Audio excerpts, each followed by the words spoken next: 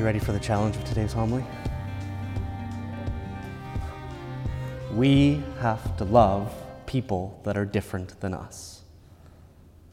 And if you go, well, of course, Father, obviously, then we haven't really hit home the truth and the reality of that call to us as Christians. We have to love people that are different than us. And we are not very good at it. We could tolerate what's different, but we don't often love what is different. That's the message that's preached in our country, that we are a tolerant country, we accept all peoples. And I think they still teach it in the schools, that America is this melting pot where they all kind of blend into one kind of culture, whereas Canada, we are a mosaic. So everybody is able to maintain their cultural heritage while still living in this one country. But I think we're less like a beautiful image of a mosaic and more like blotches of color. Because when you look at the history of Western Canada, you've got your French community and your German community and your Polish community and your Ukrainian community. And they were all pretty much Christian, but from what I hear from my grandparents is they didn't get along very well from one community to the next.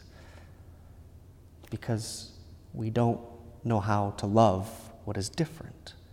We can tolerate it, which means that you stay over here and I'll stay over here, and I'll let you do what you want to do and I'll do what I want to do.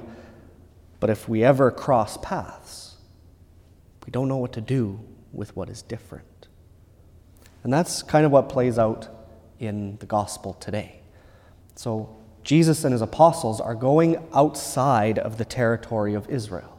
So they're going into foreign land, which in that period, you don't tread lightly when you go into a foreign territory. And the other part is knowing and remembering that it seems like it's less the case today, but religion was very much cultural back then. So Jesus and his apostles are walking in this land of Tyre and Sidon, and they run into this woman from that region. And so it seems harsh the way that Jesus deals with her when he first comes, that he just doesn't respond to her. And then the apostles are like, send her away, we don't have time for her, we don't want to listen to her. And Jesus says that we don't feed the dogs. And that sounds awful coming from the mouth of Jesus. But two things. One, this woman, because she was not of the Jewish people, would have worshipped many gods. So how could Jesus know that she was coming to him as one more God to give her what she wanted, or because she had real faith in God, in the God of Jesus Christ? That's the first part. Then what is he trying to do with her? He's trying to draw out the good faith that is in her. And so the term dogs was actually the common term used by the people of Israel for all Gentiles, all people who were not of the Jewish faith. They called them dogs. So Jesus was using the common term of the day. And then in the woman's response, he identifies the good faith that is in her, that she's leaving behind what is not good from her past of idolatry and the true faith that she has, and grants her what she desires. The difference that's there that the apostles didn't know how to deal with, that Jesus does. See, the Jewish people, they saw themselves as the chosen ones by God, and they were. But God always chose the people of Israel for the sake of bringing the faith to the world. But they kind of saw this as a sense of entitlement and something to protect. And so when you listen to the prophets in the Old Testament, they're constantly telling them about their responsibility to bring the faith to others, and they don't do it. It's the constant struggle. Or in the early church, there is the problem of Jews who become followers of Christ, and you have Gentiles who become followers of Christ. And that's what St. Paul is talking about in his letter to the Romans today. How do we deal with that difference? The Jews who became Christian, they had their practices of circumcision and dietary laws and the commandments.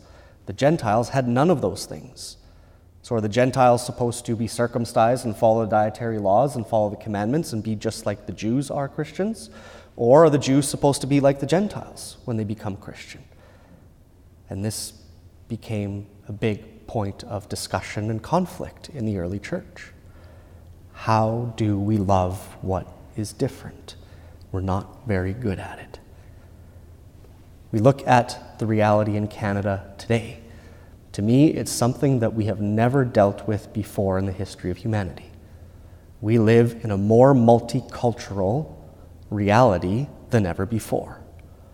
Now, the way that I see things being dealt with right now is immigrant communities kind of form their own community within the larger community to find safety and security. There's not a real blending of cultures within our cities. There's pockets of cultures that live side by side, but not blending together. Because we don't know how to love what is different. How do we deal with someone who comes from the Hindu faith? How do we love someone who comes from Asia and the practices of their way of life that comes from there? How do we love what is different? Or even simply the difference between people who live life in the city compared to people that live life in the country. Very different reality. And the approach to life is significantly different. Family life. We have the difference of personality between husband and wife, between parents and children, and between siblings. How do we love what is different? If we can't even do it within our own homes, how can we expect to do it in the world at large? And I dare say even within our own parish, we're not very good at loving what is different. Not that I've heard lots of stories of fighting between parishioners, but I do see groups of parishioners that don't often mingle. How do we love what is different within cultures, within those who have been in the parish for 40 years compared to those who have been in the parish for 5 years? How do we love what is different? I'm not very good at it either. It's a struggle for me to know how to love what is different, because it's more comfortable to live in what we know. But Jesus calls us to love what is different, not just tolerate it, but love it. Doesn't mean to accept everything that comes with that person. But that's another homily. Our first point is to love the person that is standing in front of us. Because St. Paul tells us elsewhere that with Christianity, there's neither male nor female, nor slave nor free, because there is something that binds us all together. And that's our starting point. Jesus, what he does with the Canaanite woman is draws out the good that is in her. He doesn't let her keep worshiping idols. He doesn't accept all of those practices of her life, but he starts by drawing out what is good, because our starting point as Christians is that we are all made in the image and likeness of God. One thing that's come up in the media recently with a whole bunch of other stuff is white Jesus, with this idea of colonialism, that European culture imposed itself through colonialism, and white Jesus is just one more expression of that. That's such a narrow understanding of what's happening in Christianity. You can find depictions of Jesus from every culture in the world, because Christianity is not cultural. It is not rooted in culture. It is for all peoples. You find Christianity in every corner of the entire world. And we don't have any fears about depicting Jesus as Japanese or African or Indian, because Christ, at the heart of all of that, is what binds us together. This is our starting point, but our challenge is that usually we pick up first on everything that is different and everything that should be changed. Everything that should be corrected is the first thing that we identify in other people.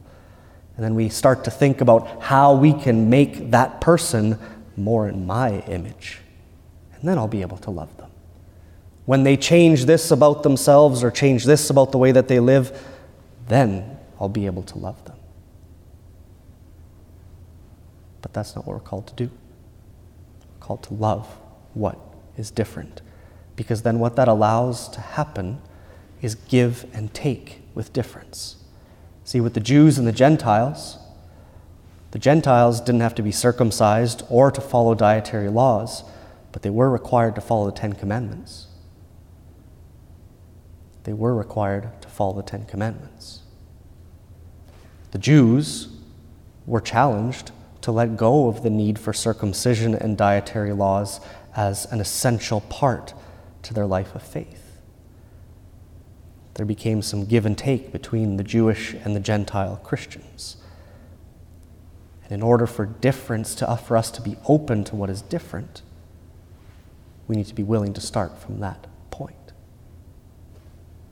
So, we can ask ourselves, do I really love what is different? Or am I simply tolerant of it?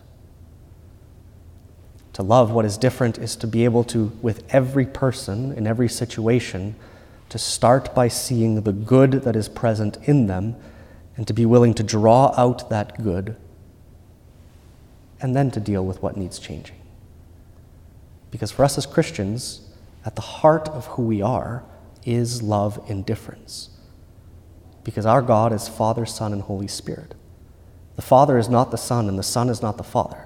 And the Father and the Son are not the Holy Spirit. They are different, but together they are perfect love, perfect unity.